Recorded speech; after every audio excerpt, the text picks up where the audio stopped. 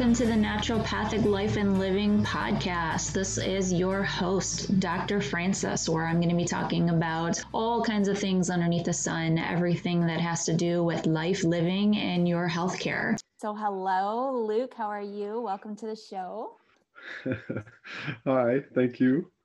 So today, I am really, really good. Thank you. So today I'd like to be able to have you talk about your experiences and just to give a little bit more information as we're moving more into psychedelics. So that way people can have an idea of the benefits of mushrooms, what they can do for you, why we would want to use them, and how it can actually be beneficial for our livelihood, these things with this pandemic, and how we exist in our families and things like that. Sure, happy to. I run an organization called Psychedelic Insights. It's named that way because I think that which heals or is of benefit is really the insights that people have using psychedelic. And what we do, how we describe what we do, is called the psychological guidance of psychedelic experiences. So we operate in Amsterdam in the Netherlands. We use truffles, and truffles are legal now, mushrooms are not. Mushrooms used to be legal until 2008, but actually the psilocybin content of the truffles is more consistent within the truffles than it is in mushrooms. So, I see it as a benefit. The use is not really categorized as entertaining or therapeutic or any kind of way. It's labeled as a luxury food item, and we use it in a therapeutic way. We receive clients from all over the world.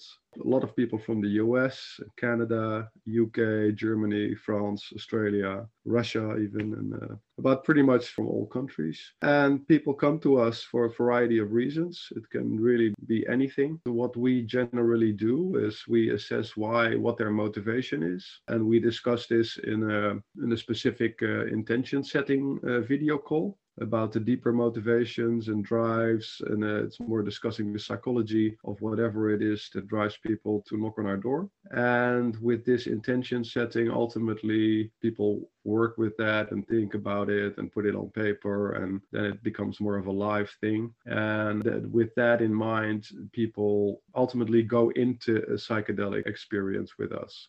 Generally, we have 3 calls with clients with the 2 guides present. One is an introduction. One is the intention setting, which I just described, which is really about the psychological framing of your motivation. For instance, if someone has been suffering depressive thought patterns all their lives, and they really can't break the habit, and medication is really not working for them, and they feel they're stuck, then a lot of the science is pointing toward the benefits of these experiences. It's very common for us to see people with those kinds of complaints. Then in the intention setting, the reasons for these thought patterns, I always ask, why do you think this is happening to you, or where do you think you're stuck? You're coping with this all your life. What are your own thoughts of it? Do you care to put it on paper and reflect on it? So this becomes more of a live thought. And then with these intentions, people go into the experience. So at one point, after we also had the preparation video call, which is about navigating the psychedelic, the do's and the don'ts and the expectations, we ultimately meet the client. And that used to be in one of our centers. We had one in Nature, we had one on the canals in Amsterdam. We paused it with the pandemic because of the travel restrictions. So now every time that's lifted, we see people in Airbnb somewhere in Amsterdam. When we meet, we're no longer strangers. We know what it's all about, and we just take our time to go over everything that was said in all these calls, all with the aim of relaxing and feeling comfortable, us with the client, but more importantly, even the client with us. We always come with a male and a female guide. They are mostly psychologists or professional therapists. Ultimately, when client is feeling totally relaxed and everything is done, as said, and there's no more questions, we proceed to taking the truffles. And then generally, we start off with a guided meditation that takes about 15 minutes. This is really to keep the mind busy in actively relaxing and just breathing instead of anticipating the psychedelic and actually, getting more tense. And that works really well. And it is followed by a very long curated playlist for these experiences, which we set up, over the course of hundreds of client experiences. And yeah, the music actually is like the river of your psychedelic experience.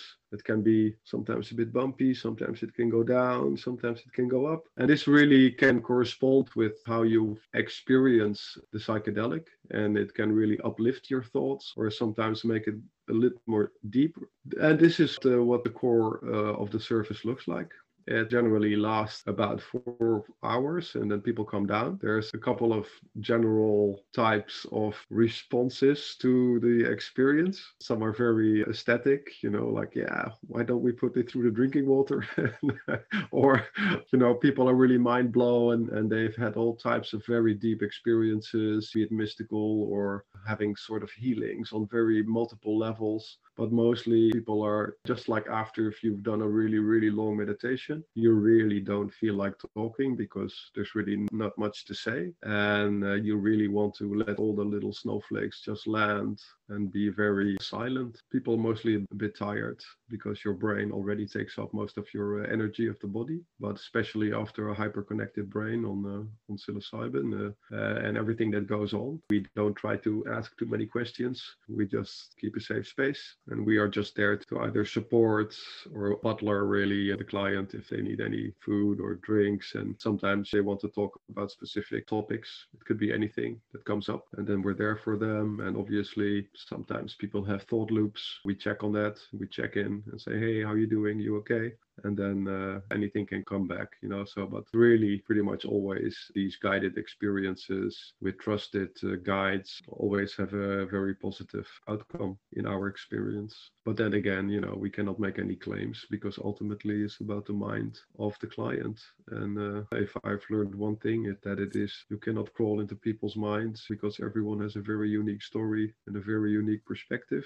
And life's like a box of chocolate. I have a question then, because you were talking about truffles and you were talking about mushrooms. What's the difference? Well, they're part of the kingdom of the fungi, which is a kingdom upon itself next to the animal kingdom and the plant kingdom. The mushroom is the fruit, and the truffles are really like the unsprung mycelium. And it's grown in a way that they are really contained. There's only a few kinds that are grown in the Netherlands. I'm not a cultivation expert, I'm more of a psychology expert. And they are harvested at different periods. And there's a couple of different types, and they vary in size. And some, like the well-known Mexican, they have a higher psilocybin content. And there's also ones called the Hollandia that also has a higher psilocybin content. But in general terms, there's about 1 milligram psilocybin per gram of a truffle. And the variation in the mushroom, which is really the fruit, is higher and it's more consistent in the truffle. Yeah, because I went to culinary school, and so I know that mushrooms and truffles are way more expensive than mushrooms are in the culinary world. Other than that, I really didn't know. And then, of course, chocolate truffles are completely different. They have nothing to do with a fungus. So. No, not really.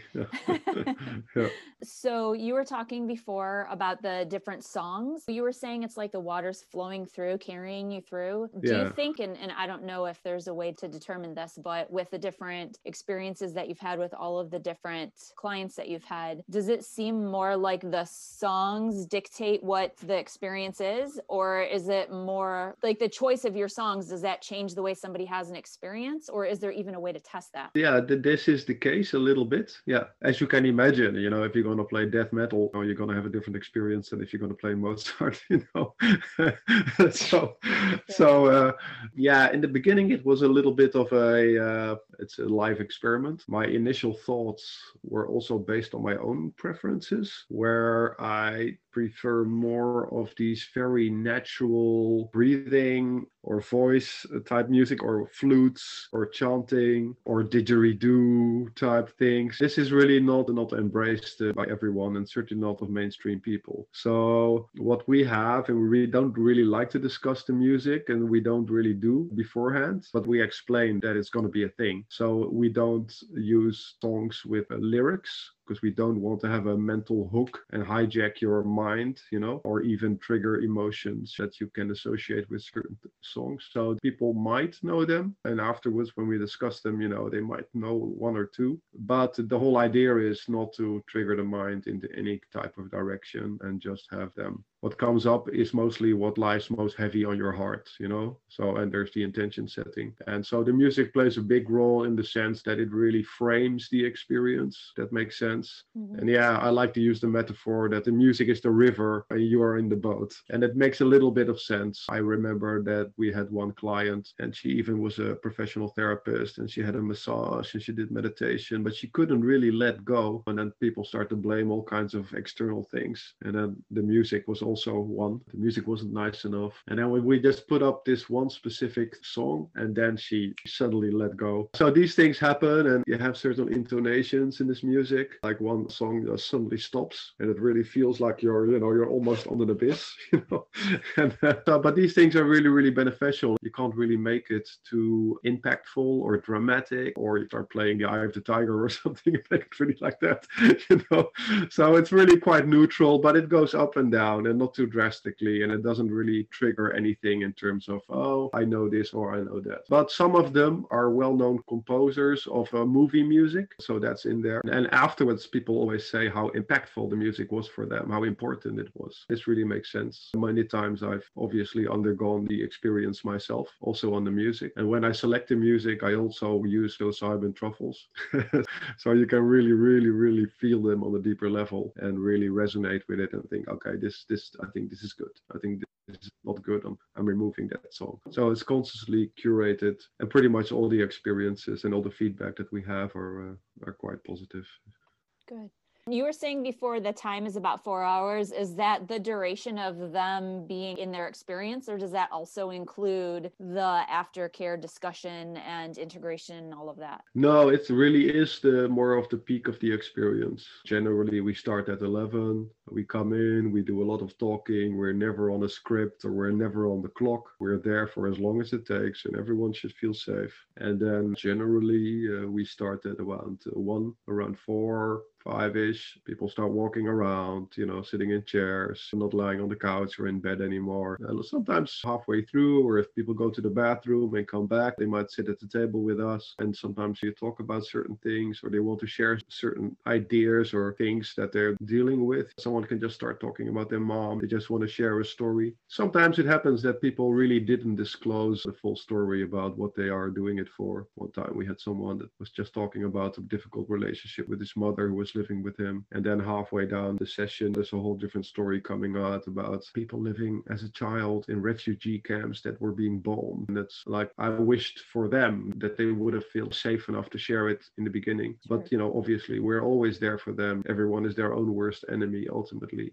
So we just navigate as we go. And one of the things that I think in general is very important for this work is to realize that a lot of people are desperate and a lot of people have been suffering for a long time or for a lifetime. And when you want to do this work safely as an organization or as a work alone trip guide, or can be in a forest or in a clinic or anything, there are certain contraindications that's safer not to do it generally. One of the things, is borderline personality or bipolar, or if you have anyone in the family, your bloodline with psychosis. It's really discouraged because you really don't know where this can go. And another contraindication is using SSRI drugs, but it's more about hijacking the serotonin receptor. Generally, you would need more, but how much more is really up in the air. And you need a pharmacist or medical doctor or a psychiatrist with experience in psychedelics to navigate this space. And I don't think the whole field is mature and professional enough to really accommodate it in that way. So a lot of times we see people that haven't disclosed a lot of things, and all we can do is just have a lot of time with clients beforehand. And that's why we have at least 2-3 calls beforehand. But still, with hundreds of clients, there's always a couple that disclose these things when they're coming down. Everyone feels like you have to be open, you have to be pure, they want to disclose it. And this is all fine with us. And then we're also happy that after not disclosing it and having the experience, that they still feel really good and safe. And they really do have a lot of beneficial benefits that they take away from it. Not that I want to say that you shouldn't be careful. You should always be careful, because safety for us is the only thing. And that safety goes 360, We need that safety, because if we are not safe, we can't help others. If a client is not safe, yeah, they're their own worst enemy. So openness and transparency is really the only way forward if we can manifest that. And all you need to do for that is to make it safe enough to disclose everything that's really going on in your mind. I can imagine the possibility of, if that's something that they're hiding, that might end up really interfering with the session, that if they would have been able to disclose it in the first place, they could have had a freer experience. But I'm sure for some people that's just part of the process. Yeah, you have to imagine that during these experiences, it's like your whole heart can open. It's different for everyone, it's different for every time, but people in a very open and vulnerable emotional state. That for the first time they are experiencing such a situation. And if that is new to you, then it can have an effect. It can go all directions if it's not guided. And if it's at a party and people are playing with you, then you get all the bad trip stories that we know from the past in a safe setting, in a well-prepared mind. Those are the best conditions to have a very beneficial experience. And I can see why the intention is so important. That doesn't necessarily mean that you're going to get what you say you're looking for per se down that road. But when you have an idea of what you want, then you know which way to walk, so to say. And I think that leads to a sense of safety as much as you can be, because then you kind of know what to expect when you talk about it ahead of time and things like that. What about with your guides? How do they actually work with a person? How does that work? Generally, people describe it as holding space. Like 99% of the times with us, people lie down on a couch or in a bed. I'll just always say, just make a nest somewhere where you're comfortable. Make sure you got blankets or a cover and pillows, and make yourself as comfortable as you can. Take off your shoes and such. And then with the guided meditation and also the onset of the psychedelic, in this case psilocybin truffles, the first symptom is that you feel really good, and so that really helps. With the guided meditation, it just looks Cinderella style. People are just lying there like they're going to sleep, and it looks really serene. And there's pretty much always a total relaxation, and that can last for the first few hours. It just looks like they're trying to go to sleep, and there's not a lot of movement either. It's very serene until you get about 3/4, and then all kinds of other stuff comes on in your mind, and you can go really deeper into your experience. What ultimately can happen is that these ideas that people cling to, and it can be concepts of your own identity or your own self-worth, or concepts about the world, or concepts about others, that your heart or mind, they can be in a metaphorical dialogue, so to say, and that you start to question these things. And a lot of people suffer because of the devil they know. What if you can do anything and you're worth everything, and you're a beautiful creature? It's all up to you. What would you do? All of a sudden, that's very intimidating, of course. And what if you realize that the world is really not a threatening place, that most people are really eager to help you? Like if you have heightened alertness or PTSD, these are things that these thought patterns, they just reinforce themselves. And if you let go of this, then those emotional insights, or the psychedelic insights as we like to call them, these can be profound changing. And it's not as though people go through their difficulties. It's more of looking at them sideways and thinking, oh, I'm triggered here, but there's really nothing there to be triggered about. You can peel back those internal layers and come to conclusions about your own assumptions and strong convictions that ultimately get shed light on. And these are the breakthrough moments in these experiences. And you do see them reflected when someone is lying down and suddenly you're lying on their side, or they get a bit more active. And then we also check in on them and say, hey, how are you doing? And mostly people are fine and they just want to be in their process. How long does this new understanding seem to stay with people for? Is it like, oh, once I realize this, then that's my new frame of reference now? Or is it like in time, I start to remember how all of these people aren't really safe for me, and then I kind of revert back to my pre-session day? Yeah, all of the above. Oh, okay.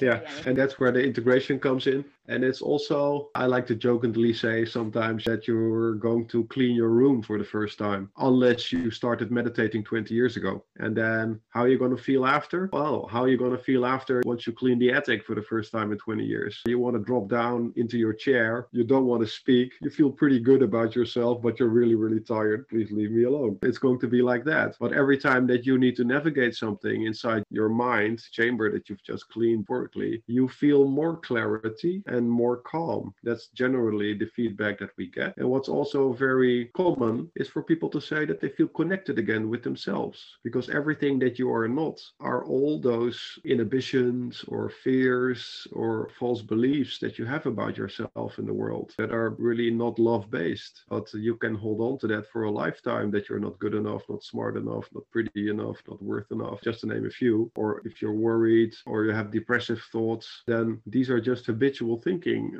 patterns. And that's where the neuroplasticity comes in with a hyperconnected mind, that you can make new connections and have these insights, because with a little stress, you can fall back into those old patterns. And that's where the integration therapy comes in. If you're only aware that you're doing it, that's already a heightened consciousness or awareness. So how are you going to deal with that if you want to cure like inhabilitating anxiety with public speaking, for instance, and then you have to speak publicly, and then you can freeze up and then you can blame yourself and you see, I can't do it. But if you're just compassionate with yourself, then it's a whole different matter. Then you can expand your comfort zone and plan it strategically so you can have more positive feedback when you go outside your comfort zone. And this is really the way to grow these new experiences. And this is what the integration therapy is about, to put into practice what you've experienced in your psychedelic trip, because most of these things actually feel more real than the world that we're actually living in right now. So this is a common perspective on these ideas. This is not really neurologically proven, although psilocybin has been seen to grow new neurons. And of course, when you have these experiences, you have these new insights that can feel really healing. And I think that if you keep reinforcing these new insights and how you felt about them, that you're actually strengthening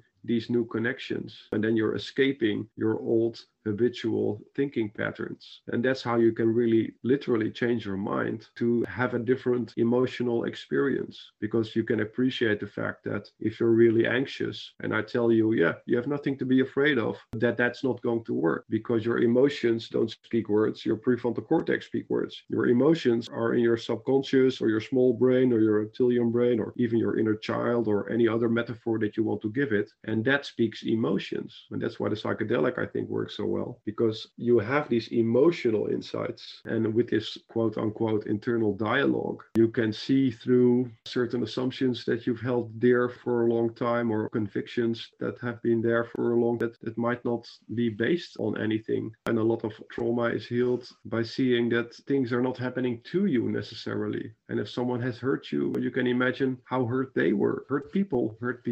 And it's not really you. Imagine if that was the best version of them. So yeah, there's so many things that can go on so many levels, with so many people, with so many problems, that having a safe bedding for these experiences is really the most important ingredient that we can bring, if that makes any sense. Yeah, it does. Thank you. Very sacred work, because that's so important, and it's so detrimental to the way we connect with ourselves, to other people, to everybody around us, our environment internally and externally. With that in mind, what do you see with multiple people? Do you have partners or family members or different people coming in doing the sessions together? Or is it more like individuals come in to do their sessions by themselves? How does that, you guys? Well, I can only speak from my own experience.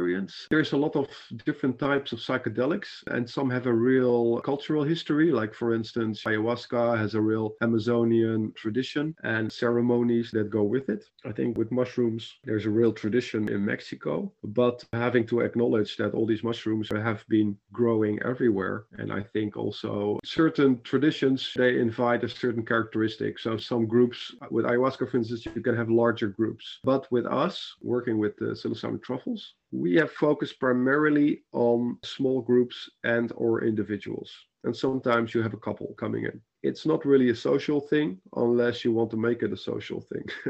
But then, it's better to go into nature than to try and have a therapeutic thing. And you can't really separate the two, actually. But if you close your eyes, for instance, then you're going to go inside. And whatever is going to happen there is ultimately, going to have a mostly therapeutic effect. So we have never really worked with groups over 5. That's the end of our comfort zone, because We sometimes have our hands full with people, not that they're having a bad type of experiences, but sometimes people are sharing stuff or need to go to the bathroom and it will be too crowded, too busy in a sense. So primarily we've done small groups and a lot of one-on-ones. Yeah. You were talking before about the integration. Is that just in the session, like after you're done talking and then the people leave and then their time with you is over? Or do you have some kind of a program afterwards that is available also? Yes, we do. We actually included in the price that people have at least 2 integration calls with us. And our psychologists are there to help integrate the experiences that people have. And they're mostly correlated to the intention setting that they've also done. And you can imagine that that will be more of a coaching,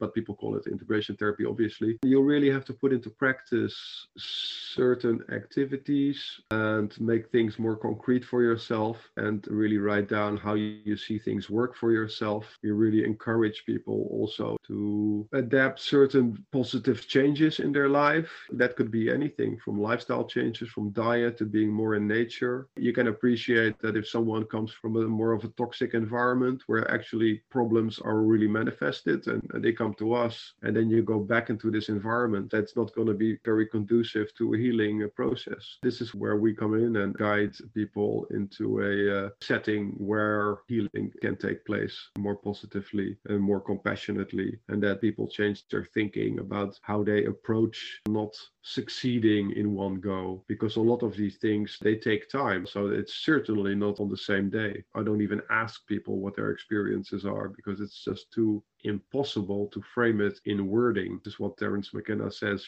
it's not a secret because it's a secret. It's a secret because people cannot express it in words. It's a bit incomprehensible, for people that have not had this experience, but it's really like a dream state, like you're still awake. And then you can dream deeper and deeper and deeper into your subconscious that normally is not conscious, obviously, and that becomes more accessible. And that can mean a lot of things on a lot of levels for so many different people. So we don't really try to ask them and pull out what has happened. But some people are more lively than others after they're coming down. Some are really happy and it's like, what? I can't believe I was so afraid for that for years. This is the most fantastic thing ever. Or people are very silent. And it also happens that people with an expanded awareness and consciousness, that they find layers of maybe grief that they didn't realize that they have. So it's not always brass band and flowers, a ticker parades, so it's everything that is in your mind or metaphorically in your heart, I guess, that can come up. Like I say to people sometimes, that inner child or your younger you, if you have to acknowledge all the things you did to yourself, you had 1,000 excuses to do so, but you always haven't been good to yourself. You haven't been your own best friend, It's quite normal for people to have a little cry during these experiences as well. As you can appreciate, it's very emotional.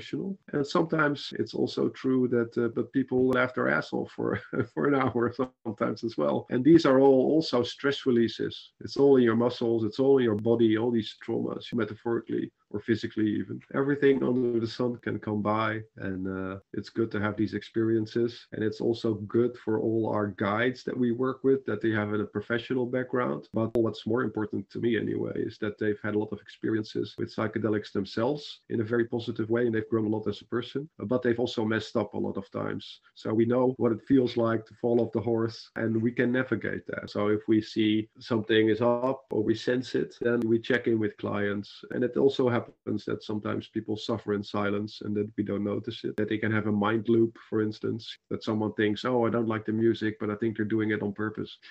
People can suffer for hours or think they can suffer for hours while it's 5 minutes. So that's why we check in. And but it's not like we check in every 5 minutes or that we hold people's hand. We don't generally touch people unless we're invited to do so. And sometimes you've got someone in your arms that is just crying, or you just put your hand on the shoulder. And that's also why there's always a man and a woman. Everyone needs to be safe. Yeah, you have to be very compassionate and you have to have this empathy. And to do that, I think you need to have these experiences yourself. It cannot really be a pill. A lot of these discussions are going on, obviously, in the States and in Canada about how you're going to organize these things. I think that having these experiences, and these are extraordinary experiences, and that's why there's so much positive research out there, that it is very beneficial that people can have the feel for their clients, where they are going and how that feels, and having that not based on one or two experiences, but a couple of decent experiences, and preferably also with a couple of different compounds, because these are really sacred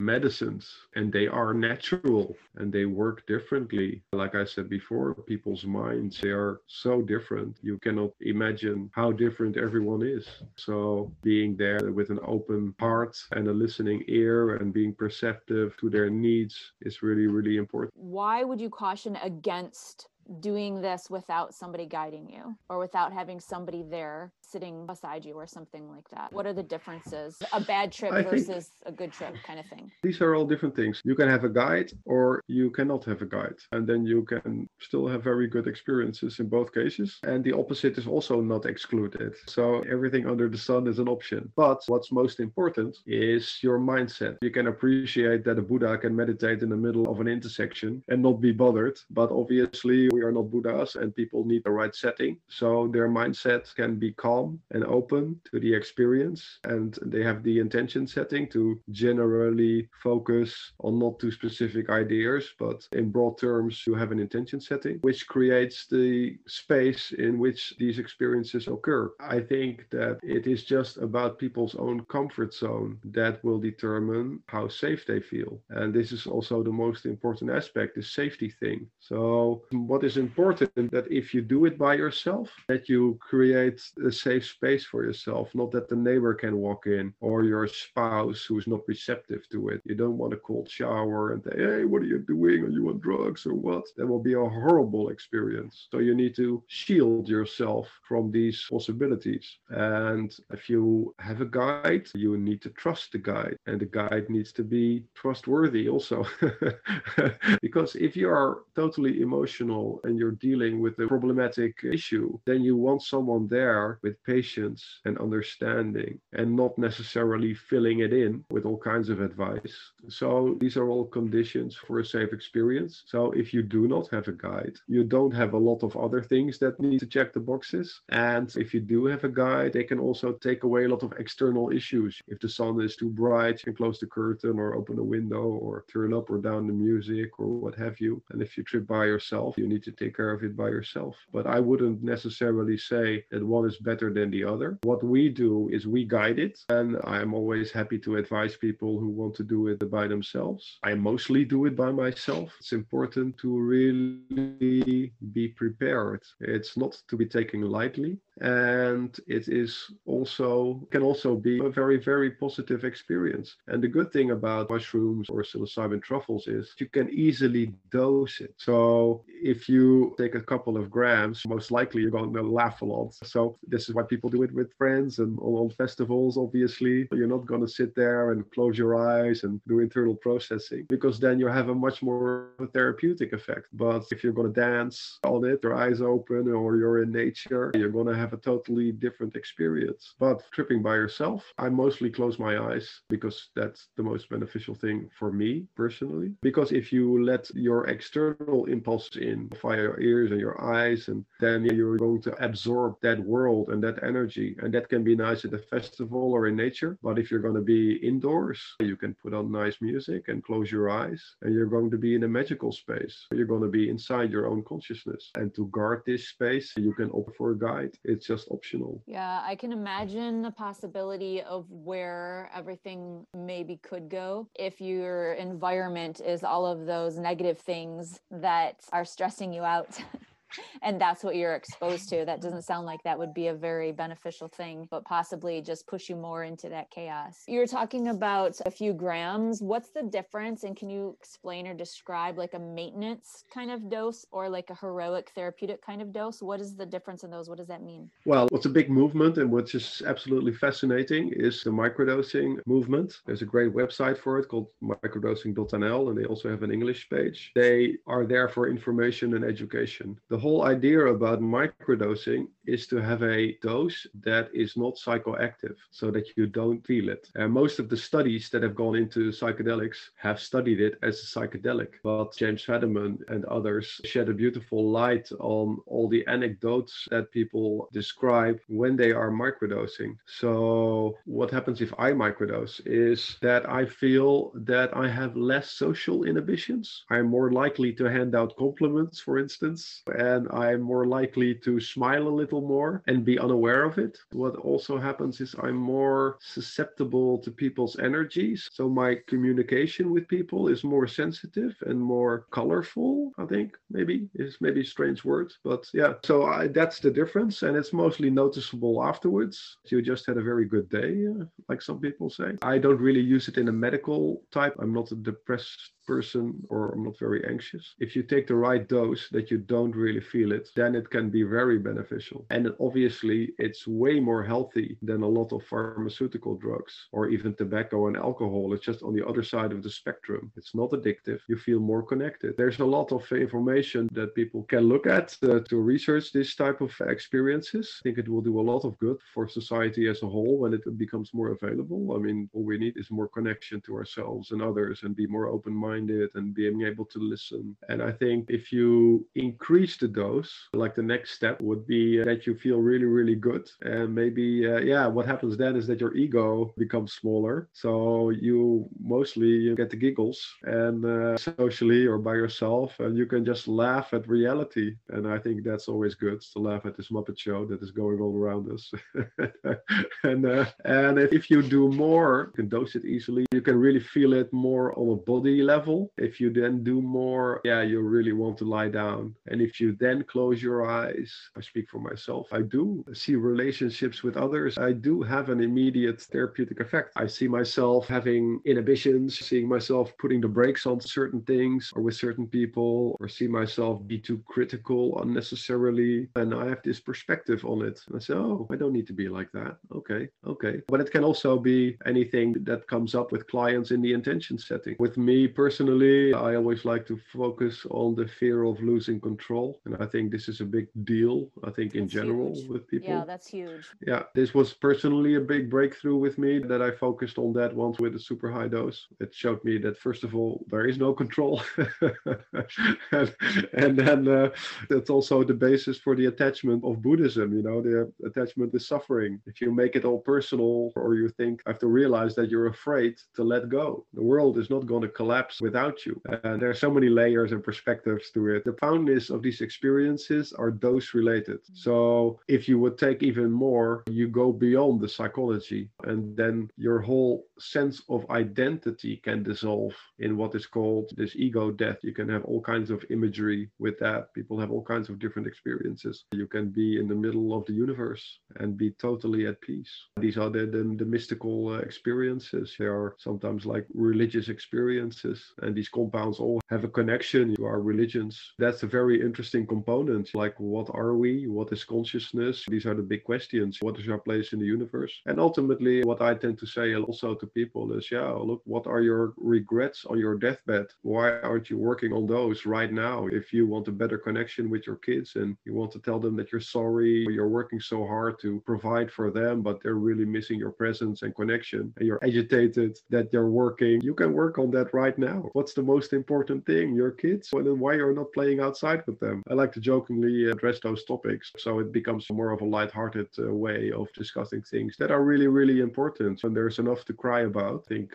addressing these more heavy issues with people in a more lighthearted way or with different metaphors makes it a safe exchange. So people also in the intention settings, so people can navigate this clearly and lightly, because with a lot of issues that people deal with, there's mostly a long history, be it with family or be it with abuse or all kinds of different traumas. I know you said before that you're not a cultivator, but I think it's fascinating how the network of all the connections, everything is rooted with everything else underground. To me, that's just like mirroring the connection that people feel once we realize we're not actually separated. Even though we have separate bodies, we're still energetically connected. So what's your perspective on the way that each little fungus is attached to everything else and feeds the trees and the plants and everything in its environments? Like Let's try that way. Yeah, I appreciate the metaphor that we're all connected underground like mycelium and we're all part of the same network. I think spiritually that can be very true, but to each his own. I think there's more to these sacred medicines and we still give it credit. I think there's more to consciousness than we are willing to accept, not even a faculty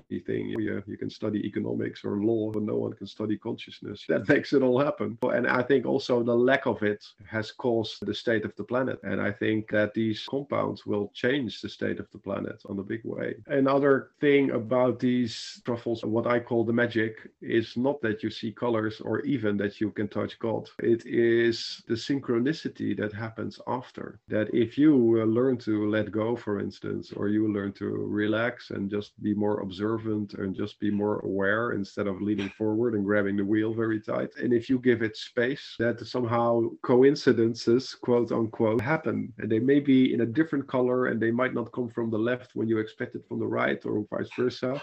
But this is what appears to me personally always very miraculous. I can think of a person haven't been in touch with for 10 years or mention their name to a friend and then they're on the phone within 24 hours. These type of things. And yeah, it's interesting, all these seemingly energetic things that can occur. Once I've done ayahuasca, which really positively upset my entire world, and I decided to jump on my sailing yacht to go to the Caribbean. And then I was looking for crew to join me. And then there were two guys. We really liked each other, and there was a lot of okay, if I can rent out my house, if someone takes care of my cat that I like, and if this and this and this happens, I'll join you. And then all these things, they all happened. We're all already decided that they're going to join us and we're going to be safe on this boat together. Ultimately, what appeared was that we had all done ayahuasca recently. And somehow this has brought us together as well. I don't know. It's not really scientific, but some of these things, they seem to happen more when psychedelics are involved. It's not very scientific, but I think a lot of people can appreciate what I'm saying. I think these things are very remarkable and they make life really more miraculous to me personally. Yeah, I see that as well. What about if somebody wants to be a guide? How do they go about doing that? Yeah, that's interesting. I get a lot of people that come to me with this question. I think with the legalization and professionalization of this work, it really helps if you have a therapeutic background, because I think what the world needs, and especially the world that is on the other side of the fence that have never done it, they want someone to trust. And therefore, a psychologist or a medical doctor or a psychiatrist would be the logical option, like the dancing girl at the campfire would be a bit more like, okay, we don't know what we got there. I think the reality is that personal experience is very, very important. And therefore, if you do not have a psychology degree or you're a therapist or even all these seemingly hundreds of courses that are now available to become a certified psychedelic assisted psychotherapist, I would say do the plant medicines. Take the mushroom, take the truffles, do some ayahuasca, have a Bufo alvarius 5-MeO DMT experience. Do it with safe people, find your tribe, and let the plants show you the way. Because the universe works in mysterious ways, and I would have never imagined that I would do this work. And I was certainly not the best therapist. I'm not even qualified as a therapist, but I do have a lot of experience, and I'm also leading the company. So I'm also, half of me is also the entrepreneur, trying to actually make it happen and facilitate it. I am just blessed with this super great team that I have with Ellen, our lead facilitator. She's a health scientist, Ella van der Pol. And then we have Louisa and Eliska. They are both PhD program neurologists and therapists. They've actually also done studies into psychedelics and microdosing, and they are part of the Netherlands Psychedelic Society. And Elsa, who is a psychologist, Elsa Webb, and she's actually worked in the Amazon serving ayahuasca, and she's now working as a guide with us. And we also work with Niels, who is a positive psychologist and has his own clinic. But we all find this work to be so positively, dramatically inspiring, where you can have the opportunity to change someone's life. And that is a very delicate circumstance that we love to be involved in, also because of the experience and the positive experiences that we've had ourselves, and because we appreciate that it is really sort of quote unquote sacred work work. In short, do the plants, do the work. And sometimes they are no-brainers. Eat real food. It goes on plants and comes out of the ground. And do exercise and be in nature. Ask yourself the big questions and take the medicines, because you have this world and you have the other world. And it's not a cognitive thing. It's a life experience. So I wish it for everyone, but it's not for everyone. Everyone has to walk their own path. But that would be my advice, if it makes any sense. When you said there's this world and the other world, what's the other world? What do you mean? Yeah, like people call the psychedelic realm. So I guess then what are the two different worlds that you're referring to? They are called different words. There are different concepts in different cultures, you know, so you have this materialistic world where you have problem-solving states of consciousness. And linear thinking and things like that. Yeah, and logic. Gotcha. And you have the other realm where you have quote unquote higher consciousness and imagination and emotions. And it's the non-material world. It is what consciousness is. There's different cultures that call it different names. And also they differ per compound. If you have a high dose of a certain compound, you can have different experiences. Like I've personally, felt like at one point that I've been in the middle of the universe. I really wasn't here anymore, Also, for lack of a better description, seen heaven manifest before my eyes and me being dissolved in white light. And I was 100% certain that was that, because that's the only words I can stick to it from my own vocabulary, and it's very limited. And so, yeah, you can have all kinds of experiences, but one thing is for sure, it's not this world. And then you get the question, what is your mind? What is your brain? Is that a transceiver or a receiver, a translator? Or it's an interesting conversation. I don't know. I guess it's very controversial and upsetting, or it's not anything logical, let's say that. I guess that's also where we live. We live inside our minds, and we live with the limitations that we put on ourselves by the words that we use. We limit ourselves. So this is also psychological in a sense, or philosophical in many ways. Yeah. So we are our own worst enemies also, and if you see yourself as a window of consciousness in a vast, dead universe, I guess you have to appreciate that is literally true. But most people see themselves stuck in traffic and they have to still do groceries. Yes, yes. So yeah, we have to navigate between the two somehow. And I guess experiencing yourself as a window of consciousness in this value is not something that comes up very often if you don't do psychedelics, So, yeah. Yeah. Yeah, that's the sacredness, the spiritual connection that I was referring to before. Now, I'm outside of Chicago. You're in Europe. All of this COVID stuff right now and travel restrictions and all of these barriers. I did see that Oregon has opened up, and I know different states here are working to try to be more open into psychedelics, using therapies, things like that. But for anybody that's listening that is interested in being a client, you were talking before about restrictions and things like that. What should they do? What should be their first step to be able to go towards this? People can book a free call with us, and then we explain who we are, what we do, and we like to answer every question that they have. These are all free of cost. We're happy to inform people about what we do. And what is important is that we resonate. It's very simple. You have to ultimately trust us, and we have to trust you. And so this is a process, and we're happy to speak to anyone that would like more information. So this is the only thing that we do. We just engage, and ultimately we advise people in the second and third call more about the practicalities, about we had a center, now with the lockdown, pull the plug on the center, or we do facilitate people in Airbnbs, for instance, and then we can advise on that. And every country has its own restrictions. So as soon as restrictions lift, we get flooded with clients again. So this fluctuates.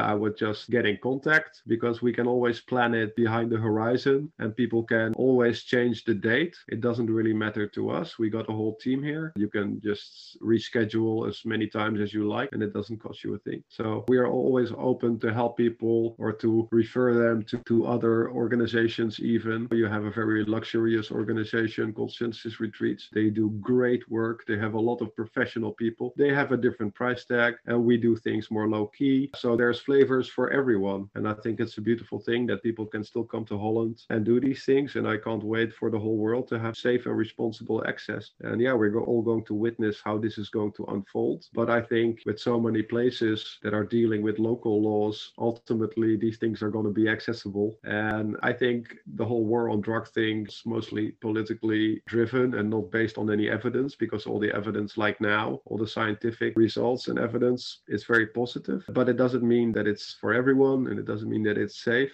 I think we should all take responsibility and study these things and ask ourselves, am I ready for this? Am I willing to do the work? Because it's certainly not a one-stop shop pill cure-all for people's problems. It just sheds light on it in a way that can help you get less triggered or have a different perspective on things. And these have to grow and mature as you would expect, from an organism. And it's never really super fast, although you can have experiences that will change you in a day. That happens too, but it's just not for everyone. I think what I see missing is screening, professional screening, medical and mental health screening. And I've tried to solve this also, or build on this, with the website called psychedelic-psychiatry.com, where I'm working with several psychiatrists. But I think they're putting them in a very legally vulnerable position, because you cannot say if people are safe or not, but you can help them with medication and give them professional advice how to deal with it. Because you can go to any retreat anywhere. It doesn't really matter if it's iboga, ayahuasca, or psilocybin. If you're on medication, you need to consult your doctor and you need to do your own research, because if anyone anywhere goes on any retreat has a medical or mental health problem, it's going to reflect bad on the entire field. But doctors can't just give you a green light. It's very complicated. So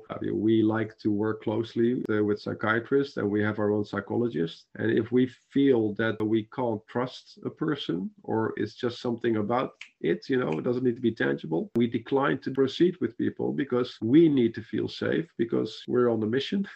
And the client also needs to feel safe, and we welcome it anyway, if they go left or if they go right. So has anybody gotten worse? Does anybody ever come out of the experience with that really shouldn't have happened? Yeah, that's a very good question. Yeah, I will honestly say that I think that happened once, about 250 cases that I guided. And it was someone that hadn't disclosed a couple of very important things for her. So it's also one of the contraindications.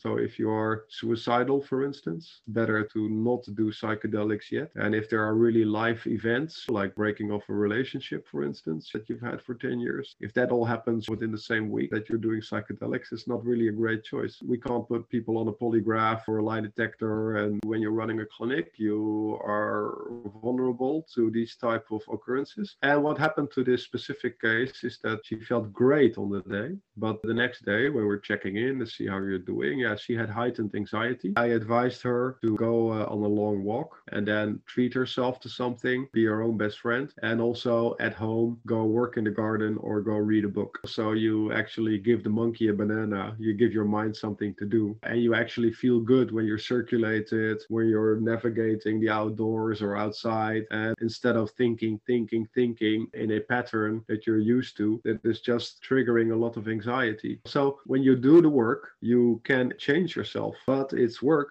and you have to do things that may feel counterintuitive, because you have to expand your comfort zone, and that feels strange. Like I said in the beginning, a lot of people are very desperate to have opportunities, to have less anxiety or be less depressed or feel a little bit better about themselves or have a less critical voice inside. And your neurology is shaped according to the safety you perceived as a child in the first 7 years, and that's really the comfort zone with which you enter life. So if you're willing to do the work, to have a calculated, strategic little adventure outside of your comfort zone, you want these to be rewarded and not punished by a cold shower, metaphorically. That's how you do this. That's how you learn things. And also to be compassionate, not to punish yourself for trying, but to be compassionate. And this doesn't come natural to a lot of people, but you don't need psychedelics to be more compassionate. But sometimes it seems to help, also in my case. The picture that was coming to me that I reference to a lot is that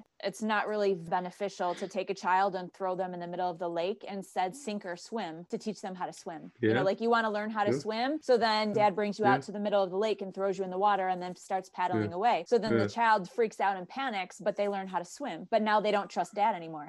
No, that's not love. So that's not love, you know? Yeah, no, that's what I'm saying. And so that a lot of people, that's how they've learned how to deal with things or how to get through certain examples is like that traumatic thing, like the sink or swim kind of thing. Whereas it's more compassionate. If you actually go out there and spend the time and go over it and actually are with your child in the shallow water. Yeah, you know, this is where integration is concerned. We know where you have been. You are in a safe place with us. Other people might not get you. Some people don't want to even discuss psychedelics. It just freaks them out. And it's just like a parent. You want to be the safe haven for the child to be able to return to, because the whole world is there for their curiosity, and they're going to get burned and they're going to get a bruised knee. We can't just make the whole world safe for them. We need to be the safe harbor for them to return to. We have to keep them safe when really something is up. We can't be doing everything possible and watch out here and watch out there. That's not really what's beneficial, and it doesn't give anyone any courage or comfort or self-confidence to navigate it. So we have to make mistakes. We have to deal with the consequences and embrace them, even also if it's negative. But ideally, we want to reflect on it and say, look, that didn't go off really well. You know, I freaked out, but I forgive myself. I tried. I'm courageous. And this is how you can grow as a person. And you can try and be your best friend, and don't be critical if you can't. You can try. You can keep at it. No one is at their end station. We're always evolving, but you have to feed the right wolf. Yeah. So my last question then is, are you, or have you thought of, consider the possibility of having any clinics or anything like that in the States or in any other countries besides the Netherlands, like expanding from where you're at? Have you thought about that? Yeah, it's not very easy, but yeah, we are working on it. Would love to have the learning curve that we had. I would love others not to have it, and would love to have our experience be of benefit to wherever legal access becomes a fact. And so we can also help with training staff and the organization being set up, because it's not just about guidance, it's a whole business. So, and obviously therapists are very people focused. They're not automatically tech savvy people or very good with finance and accounting, or we are working on a solution to try and facilitate this. Also because we can and we want to help, and because it's a pandemic, we got a great project. We are definitely talking to parties to try and see if that's an option. And we're going to find out in the next year if that's going to eventuate or not. But if anyone is thinking of it, please let them contact me. We can start a conversation. It would be interesting. Yeah, perfect. That's one thing that I just noticed actually, is that when a group of people come together with a really great idea, they're not aware of the things that they're not aware of. And when there's somebody else that can see, like, oh my gosh, fire, pay attention, something's going to show up. That thing didn't just show up right in front of those new people's eyes. It was bound to happen because they weren't aware of what to do to avoid it to happen. So being able to connect with you, and I'm like, oh, my Siam, being able to connect with you to be able to let people know, hey, we had this learning curve. You don't have to suffer too. We don't have to have all these casualties again. We've already gone through this. That's awesome to be able to have that connection. We are looking at opening psychedelic insights clinics. We like to give people business coaching. We like to give them access to a psychiatrist and a psychologist at a 24/7 notice. So there's a lot of things that we like to offer. We don't have a turnkey solution yet, but we're working on it. We're not there yet, and we don't need to be. But if anyone is interested in anything, setting up anything similar or starting your own clinic, then please feel free to come into contact, and we'll see how the magic happens. Perfect. And then how can people get a hold of you? How can they find you? They can always contact me via our website, psychedelicinsights.com, or they can drop me an email on Luc, L-U-C, @psychedelicinsights.com. Okay. And then I did find you on LinkedIn because of the Psyched 2020. That's where I met you at that online thing. So awesome. Awesome. Perfect. So thank you. Thank you so much. We spent a lot of time, and I really appreciate all of your information and your amazing insights. Well, it's been a pleasure. And anyone feel free to contact me. I'm happy to help. Even if you want to trip by yourself, we're always happy to help. We want to keep everyone safe. And I think we're all going to have a bright future. Awesome. Thank you. Okay. Thank you. Bye. All right, everybody, that ends our episode for today. I hope you were able to get some helpful information to be able to live more naturally. So if you like what I had to say today and you found it beneficial or helpful, please go ahead and share. And if there's anything going on where you need to find a naturopathic doctor or for any reason you need somebody to talk to, please go ahead and call me at 586-405-7618, or you can find me online at canassist.me. That's CANNASSIST.me. This is Dr. Francis saying enjoy, have fun, and until next time.